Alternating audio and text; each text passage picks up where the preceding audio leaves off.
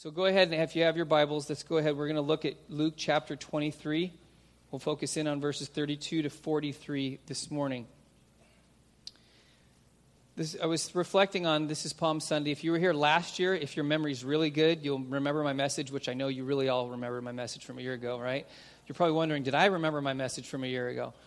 We talked about last year in Palm Sunday is this incredible, kind of culmination. Jesus comes into Jerusalem, and, Robbie mentioned earlier in the service, they're laying palm branches down as a form of worship to Jesus, and there's this big victorious celebration as the king comes into Jerusalem. But there's an understory that's going on there. What they're celebrating about Jesus is not what's true of Jesus. They're celebrating in their mind that our political Messiah has come. The one that's going to overthrow Rome and reestablish Israel's kingdom on the earth. So they're thinking, we're finally going to be free from this Roman oppression. But that's not why Jesus came. Jesus came to free humanity from sin, not from the Roman oppression.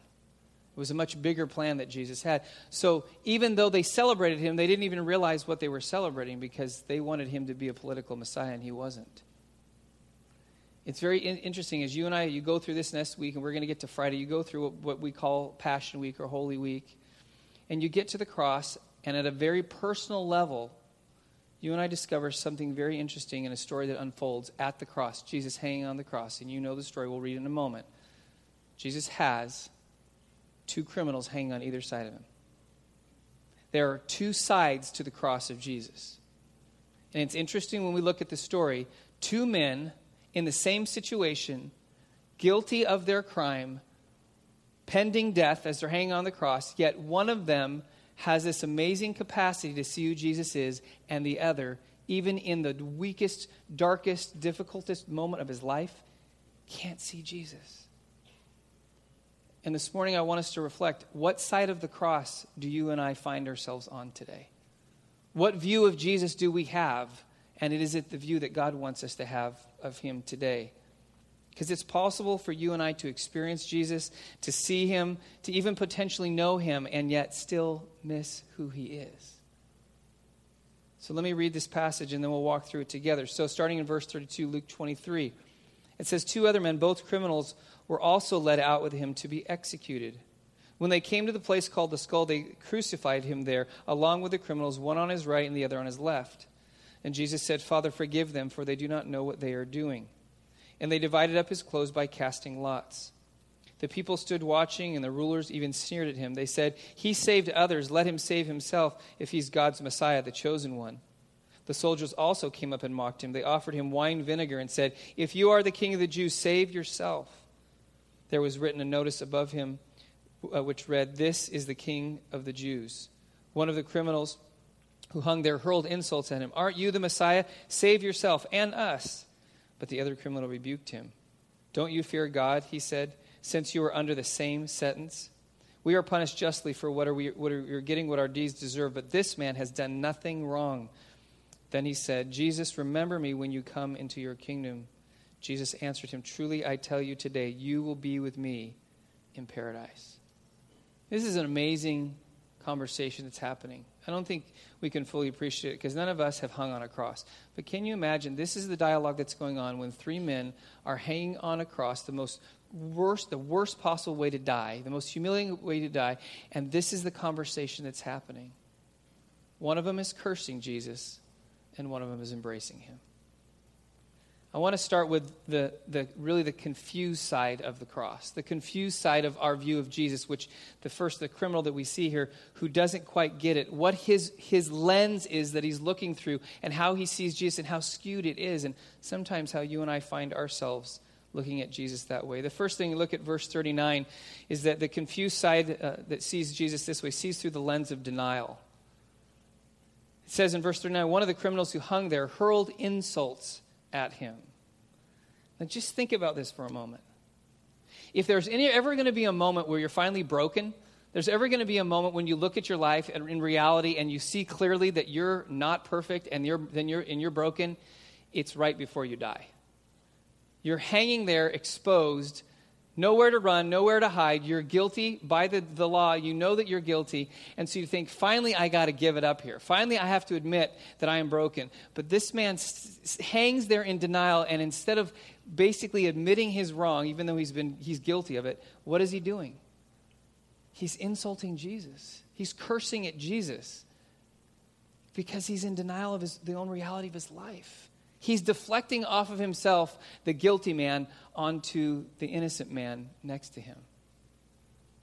You and I have to be careful because sometimes, even though we know that there's issues in our life, we will never fully face our fatal condition. That we are broken and that we have sinned. And because of that, we will deflect off of ourselves and we will live in this reality. We'll think, I know I have sinned, but it's not that bad. How many times have we said that? And then we grade ourselves on the curve, right? We always find somebody else who's a worse sinner than we are to make ourselves feel better. Don't we do that? It's not that bad.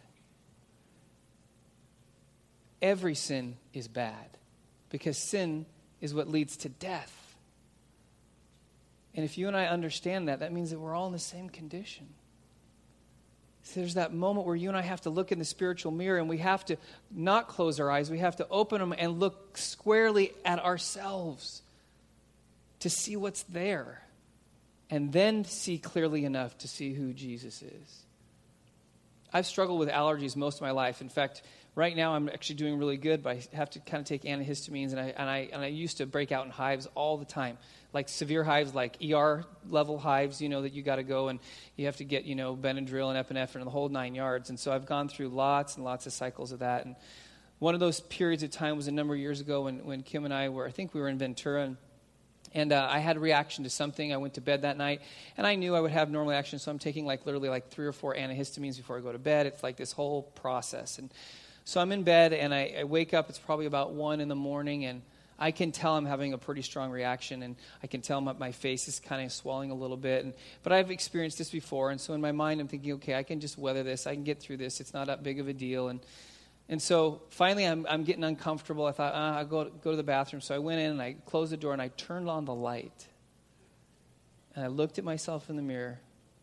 And everybody remember, the movie Hitch with Will Smith? Remember? I looked 10 times worse than he did. And I almost scared myself. And so I come out of the bathroom, and Kim was used to it at this time too. And so the lights were off in the room, and I went over her side of it. I said, honey, I think I need to go to the ER. And she's kind of like, really? And so then I turned the light on. She's like, oh, scared. I looked like some kind of alien. My entire face, every square inch of my face had ballooned up. My eyes, I could barely open my eyes. And so then even when we went to the ER, I remember, you go in and the triage nurse comes out to assess, what's going on. And so literally, I'm not joking, she opens the door that goes back into the ER, and she steps out. She goes, you have hives, don't you? And I said, yeah. Do you think? And even at that point, it was so funny. I got into the ER, and I got on a gurney, and they're injecting me with stuff, and they called the entire ER staff over. You got to see this. So I'm laying there, and literally there's 7 or 8 doctors and nurses wow, yeah, we've never seen a case this bad before. It really was that bad. But before I turned the lights on, in my own mind, I thought, it's bad, but it's not that bad. I can handle this. I can make it this. I don't need to go to the ER. I don't want to get Kim out of bed. I don't want to do this. It was that bad. How many times in our life do you and I look at our sin and think, oh, it's not that bad? Let the Holy Spirit turn the light on. Go up to a friend and confess your sin and say, is it that bad? And let them in all honesty say, yeah, it's that bad.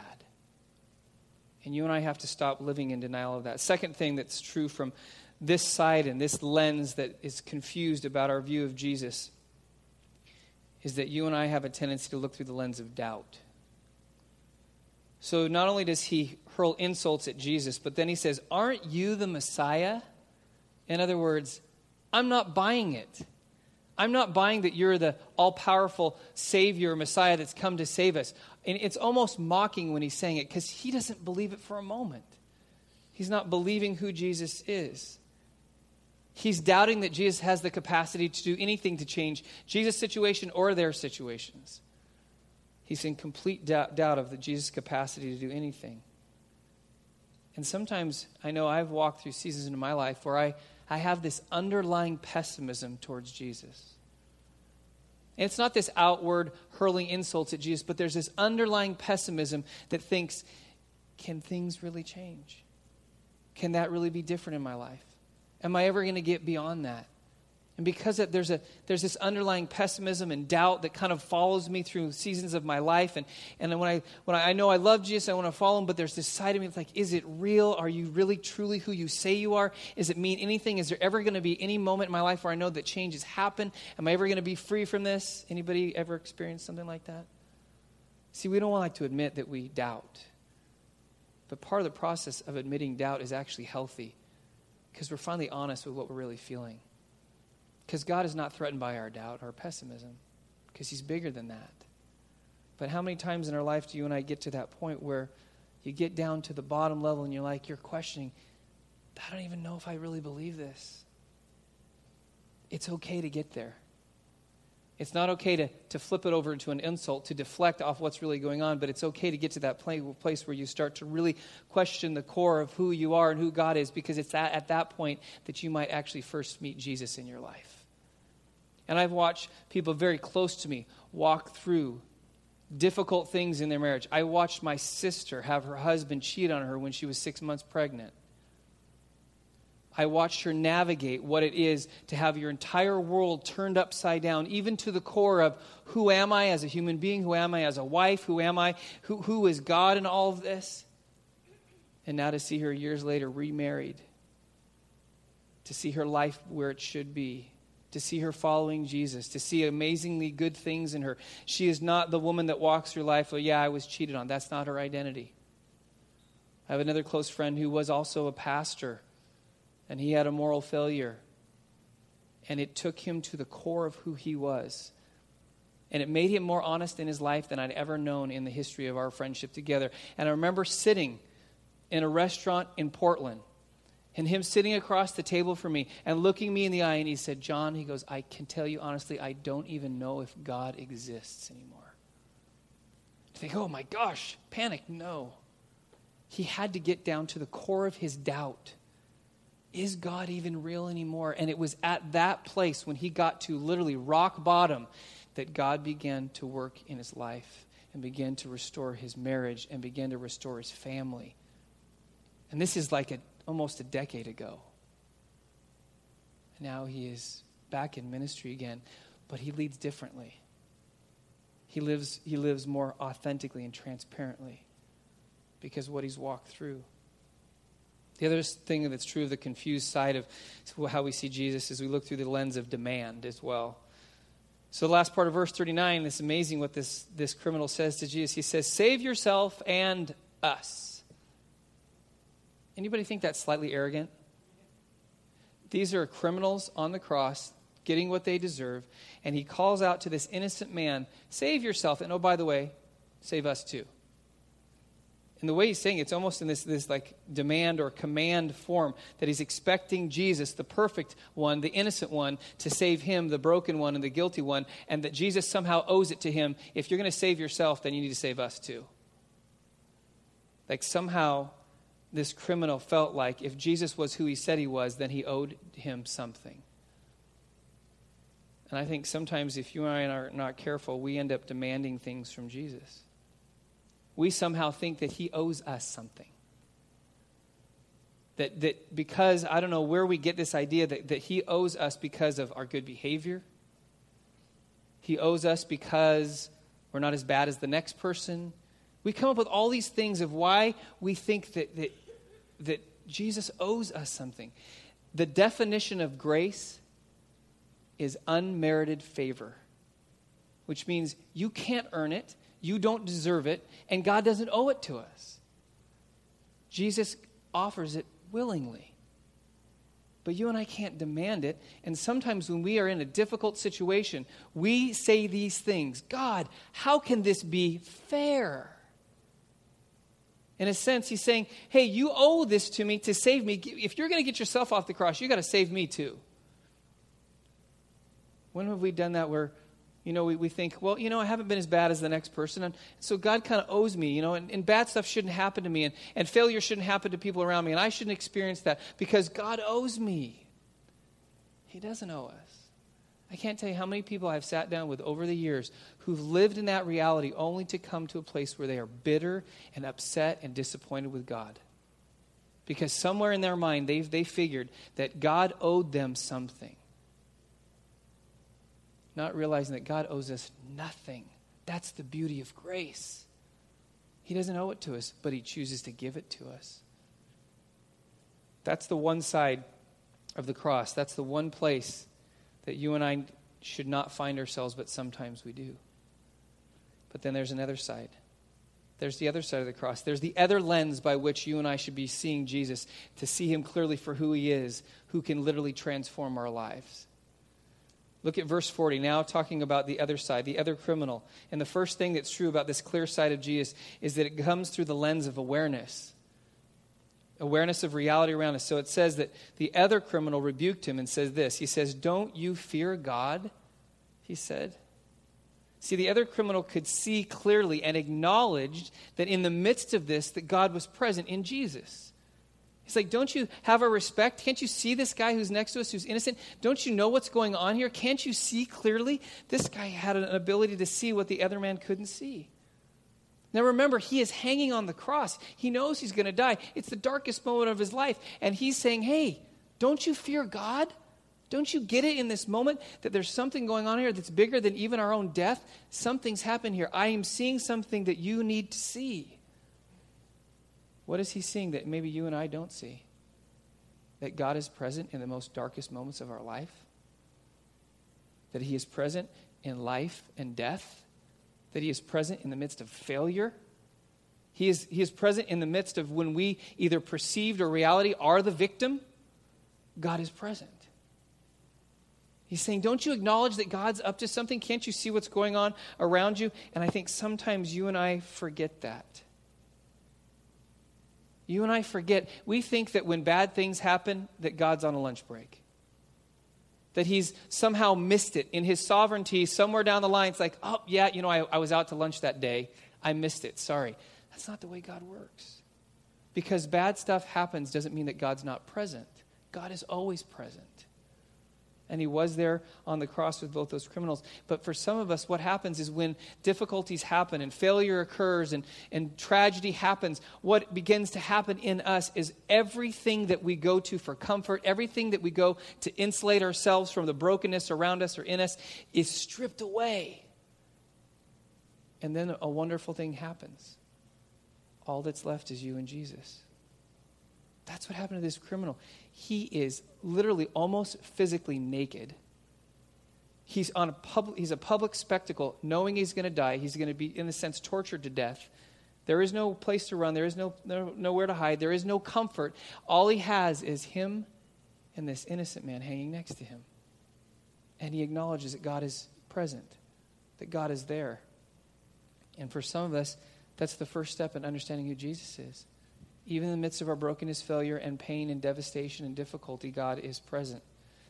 And going on in the story, look at verse 40. The other thing that's true of this clear lens that we see Jesus through is we see it through the lens of humility.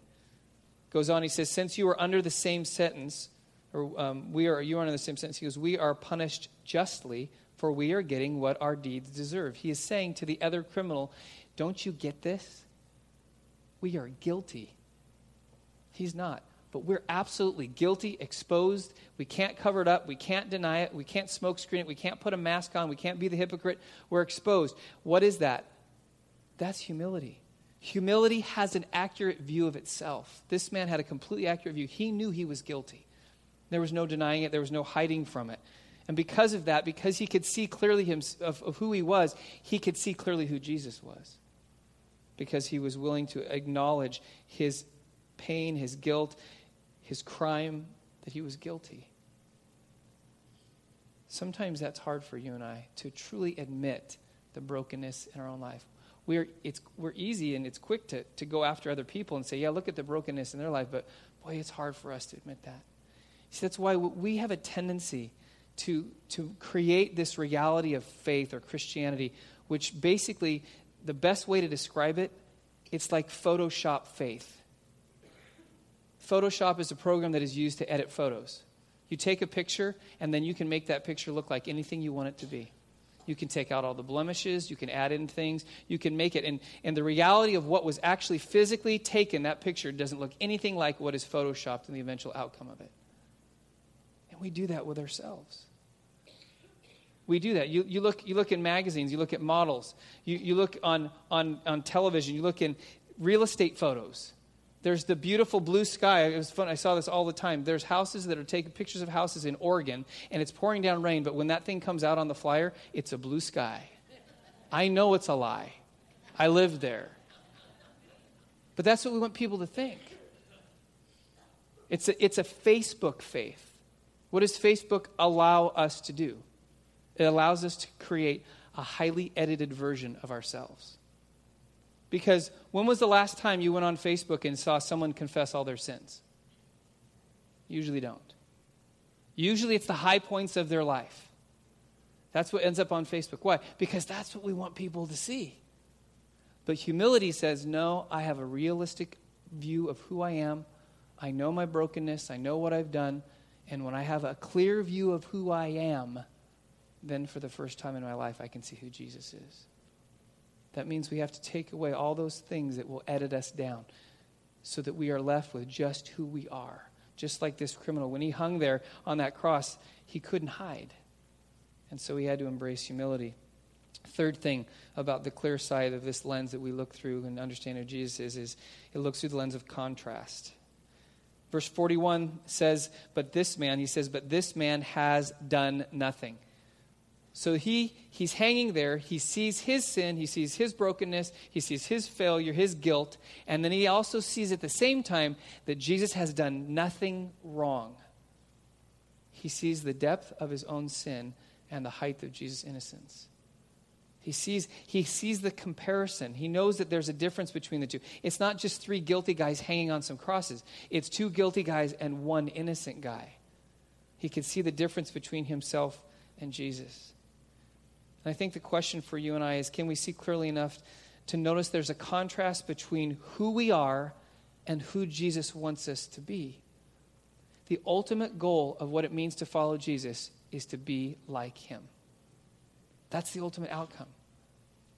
And for you and I to know that that's the ultimate outcome, we have to see the reality of who we are now, knowing there's a difference between who God wants us, where God wants us to become. John wrote it this way in 1 John chapter 2, verses 5 and 6. He says, but if anyone obeys his word, love for God is truly made complete in them.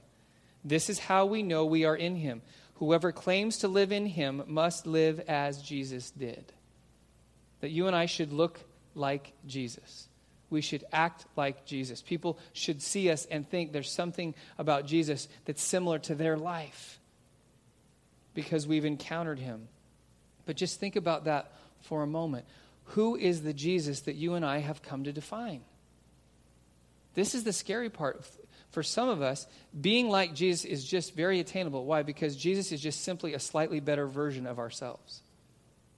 We portray onto him what we hope to be someday, and it's only just a little bit better than where we are right now, not realizing that's why as a church we spent the last almost 2 years facing who Jesus is from the Gospels. Instead of coming up with our historic kind of Christianity kind of idea of who we think Jesus is, let's go back to what Jesus said about himself, how he lived, how he taught, what he did. Because letting Jesus define himself helps us to see the contrast, the difference between who we are now and who ultimately God wants us to be. See, it's seeing him clearly. And for this, and we'll get to this story ends an amazing way. But for the first time in this guy's life, he understood who God was, but it meant that he had to hang on a cross next to Jesus and face death. And for some of us, hopefully it never comes to that place. But we have some clarity before we get there. And then two other things about this clear lens or this clear side of Jesus. The next lens is the lens of faith. Verse 42, it says, then he said, Jesus, remember me when you come into your kingdom. Here's what's pretty cool from what we can understand. You know, Palm Sunday, the week before, everyone's gathering in the streets. I mentioned earlier, there's this political reality of Jesus the Messiah. He's going to come and save us from the Romans. He's going to reestablish the kingdom of Israel on earth, all that. That's not what this conversation's about. This guy sees it. He's saying, he knows he's about to die. He knows Jesus is about to die. And he says, when you come into your kingdom. Now, why would a guy who's about to die next to another guy who's about to die say, you're going to come into your kingdom, unless he understood who Jesus was? Because he knew something about Jesus that everybody else seemed to have missed. That Jesus was not the king of the Jews, although that's the label they gave him. He was the king of all. He was the king on the throne of the kingdom of God. And because he saw that, he realized that, and he had faith to believe. He says, listen, when you and I die, whenever that's going to be, in the next hour, in the next 2 days, whenever it is, when you come into your kingdom, don't forget about me. Don't forget about this conversation we're having. Don't forget about me. Even though I know I'm a sinner and I'm broken and I've failed and I'm guilty and I'm exposed, don't forget about me. Remember me. He had this faith to be able to ask that. Do you and I have enough faith in our life in who Jesus is to actually trust him to do what you and I keep trying to do on our own? In other words, you and I say, yeah, I believe in Jesus, but what do you really believe about him? You believe in him, but you believe in him in your brain. You believe in him from what you learned, but do you believe that he actually has power to change you, or do you feel like he needs help along the way? See, that true faith knows that Jesus is the ultimate authority and expert, which means the transformation that needs to happen in my life doesn't come by my modification. It comes by his power through his Spirit in my life that changes me. That's the reality. See, we can work really hard at doing it on our own, and we'll call that Christianity, and Christianity becomes a burden and becomes tiresome and becomes guilt-driven because we keep trying. I'm going to be better next time. I'm not going to do this again. Yes, you are. Because it all comes down to you and your ability, and we don't have the ability. This guy's on a cross. He knows he can't change his circumstance. He can't get into the kingdom of God on his own. All he can do is trust that Jesus will remember him. Think about that in our own lives. What are you working so hard at right now to do the right thing in and trying to overcome sin on your own when you know that every time you keep trying, you end back at the same place again, over and over and over again? A couple months ago, Kim and I flirted with this idea. Let's do our own taxes this year. Just so you know, pastor or minister taxes are a little bit more complicated than average taxes, because of the way that we're set up with IRS and all that kind of stuff. And so we've had an expert for years do our taxes. And so we thought, let's save money this year. And so we got one of those online softwares, and Kim's kind of the finance guru in our family. And so she's sitting there at her computer for hours, plugging in all the numbers, doing all this. And I love my wife. She never quits on anything. But when we were finally, she's talking through, it's asking this, and I don't know if it really takes this into consideration. And after probably days of her, bloodshot eyes working on the computer, she finally looks at me and she goes, we can't do this. In fact, John Cook, who's our tax guy, he's out in the valley. He's excellent because he specializes in pastors. And she goes, we need to go see John. I'm like, okay, let's go. So in what we worked on hours and hours on for, John did it in 20 minutes. Because he's an expert. He knows what he's doing. He's seen it before. And because of that, we can trust him. What are you working so hard on right now that you know that no matter how hard you try, it's never going to change anything? Only Jesus can change us. And that comes through surrendering to him. That comes through confessing our sin. That comes through being humble before him. It comes with owning our stuff and saying, listen, I'm broken and I can't fix myself. We have to come to that place in our lives. And then the final thing, this is really important, and the worship team will join us as we conclude for communion in just a moment. But this is where this whole story really culminates. So after all these insults are getting tossed at Jesus, and then this conversation is going on, Jesus replies in verse 43, and replies with this lens. It's the lens of intimacy. It says, then Jesus answered him, after he's made this request, remember me when you come into your kingdom. And Jesus says this, He says, truly I tell you, today you will be with me in paradise. Now, when you and I read that, automatically think, oh, paradise. Oh, you're going to go and you're going to be in heaven with Jesus and it's going to be wonderful. Now, that's part of it. But what you and I need to understand, what Jesus just said was really powerful. Jesus chose the word paradise because the word paradise is a Persian word and the meaning was a walled garden. He's saying this to a guy who understands. He said, today you're going to be with me in my garden. See, what the Persian kings used to do is they used to create these beautiful gardens. And if they wanted to show honor to one of their subjects, they would invite that subject to come into the garden and to spend time with them in this kind of sanctuary. They would walk in the garden with the subject. And this would be like, that would be like the thing of a lifetime. If you got to walk with the king in the garden, in paradise, that's what it was called. That was this huge thing. So Jesus says to this broken down, guilty criminal hanging on the cross, today you will walk with me in my garden in a face-to-face reality of intimacy. That's incredible. What is Jesus referring back to? He's referring back to Adam and Eve. He's referring back to the Garden of Eden where there was paradise, where sin hadn't entered the equation yet. And the God of the universe used to come walking in the cool of the day with Adam and Eve and lived in a face-to-face reality. He's saying, today you will be with me in paradise. Today you will be with me face-to-face. Today you will be one of my subjects in my kingdom, in the garden that I am creating. That is incredible. Just catch the weight of that. This is a man who's guilty. He hasn't had a chance to get his act together. He hasn't had a chance to kind of make up for his sin. He hasn't even gotten baptized yet. He's not following the rules. And Jesus says, today you will be my intimate friend in my kingdom. That is so powerful. It reveals God's ultimate intent for all of this stuff. For his death, his resurrection, human history, is God wants us to be with him. And he invited the most guilty, most obviously exposed person he could, the man who saw who Jesus was, hanging on a cross next to him. It's the same invitation he makes to all of us today.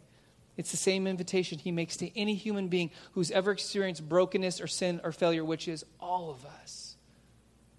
But the tragedy is sometimes we're looking through the wrong lens and we never see it. God doesn't want our strong effort in being good. God doesn't want us to put on the mask of hypocrisy and try to cover over the bad in us. He wants all of us. He wants our lives. He wants our sin, our brokenness, our gifts, our skills, our affection. He wants all of it. Why? Because ultimately, when you and I encounter God in that, it is paradise. We're going to share communion together in just a moment, but I want you to understand when we come to this that there's this beautiful reality of the way God works with us. You and I, when we are broken, we run. We hide. We hide in guilt and shame, and we don't want anybody to know, and we don't want God to know, and so we live in that kind of secrecy because we are embarrassed. But God loves us so much that he will continue to pursue even when we try to hide. He'll continue to come after us because he wants to redeem our brokenness. And he will look for those who are broken. And he will reach out to them just like he did to this man on the cross. One of the things about my grandpa that I remember distinctly is my grandpa was the ultimate rehab redemption guy. He would take anything that was broken and fix it. He could. He was good with his hands. And when he was older, one of the things he took on as a hobby is that he would take bikes that people would literally throw away, and he would take them out of trash dumpsters. He'd find them wherever he could. Someone throw them in behind a bush, and then he would bring it back to his garage, and he'd work on it, and then it would come out almost looking like a brand new bike. I was always amazed. I got one of those bikes. I remember he found like a 10-speed that somebody had thrown away, and he got it. And I remember when he got it, I'm like, that's going to be my bike? He said, oh, yeah, just give me a little time with it, and it'll look great. And sure enough, he replaced parts that were broken, and he painted it, and that was my bike for years. It's the one I rode to school every day, and it was great. But one thing I remember about my grandpa is that there was no bike that was too broken, and he would go out on these walks. He lived in Van Nuys, lived near Van Nuys Airport, and he would always come back with two things. Golf balls from the Van Nuys golf course that was right across from that. He would have pockets full, and bicycles. He'd always would come back and was like, how did you find that? Oh, I was looking for it, and I found it over here. And they'd always have another project to work on. The God of the universe goes out pursuing humanity in our brokenness. He looks for us, he hunts for us, and no matter what dumpster you find yourself in, he's still seeking after you. Some of you need to hear that today because we just talked about somebody else's sin earlier, and you know your sin may be different, but you've got issues right now, and you feel like you are locked, you are stuck, you are bound, and you can't get free.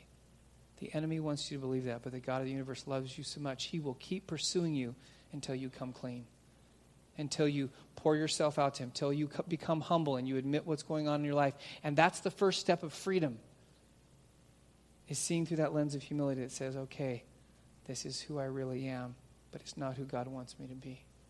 Let's pray. Lord Jesus, we thank you that what we will celebrate this next weekend, your death on Friday, your resurrection on Sunday, speaks to us today about where we're at, not only as a church, but Lord, the church is us, the people, but where we are as individual followers of you. That you have demonstrated throughout your life and even in your death that there is something that maybe we have missed about who you are that you want us to see clearly. You want us to see from the clear side of who you are. So I pray right now, Lord, in these next few moments when we go to the tables and we are receiving the elements, and in fact, you will be able to do that as soon as I conclude praying. Just the worship team will go into song. You're free to go to one of the 4 stations around the sanctuary and receive those elements. But Lord, we know as we do that, it causes us to have to think. And we know it causes us to have to remember that your death for us, your sacrifice, those elements that are symbols of your ultimate sacrifice, remind us that we're not perfect, that we're broken. And because we're broken, because we've failed, because we have our own sin, you were willing to be broken and you were willing to die on our behalf so that you can break the power that sin has over us. And so I pray, Lord Jesus, in these next few moments as we receive those elements, that you would come deep within our souls and those things that need to come out. And even I'm going to encourage you as I'm praying, if there's a point of confession you need to make to somebody else in the room that you maybe trust or a family member, do it, even amongst us during communion, that it comes out so that you're asking for Jesus' forgiveness as you receive those elements because you know now you're coming clean, that the God of the universe loves you so much, he's drawing you out. In a sense, he's lovingly exposing you so that you can find freedom. Lord Jesus, would you do that by your grace today? Bring us to a place, Lord, where we are pure and right before you because, Lord, you love us so much that you will never give up on us. You will always pursue us. So, Lord Jesus, would you do that in these moments? Would you do that for our future as we follow you and the future you have for our church? We thank you, Jesus, in your name. Amen.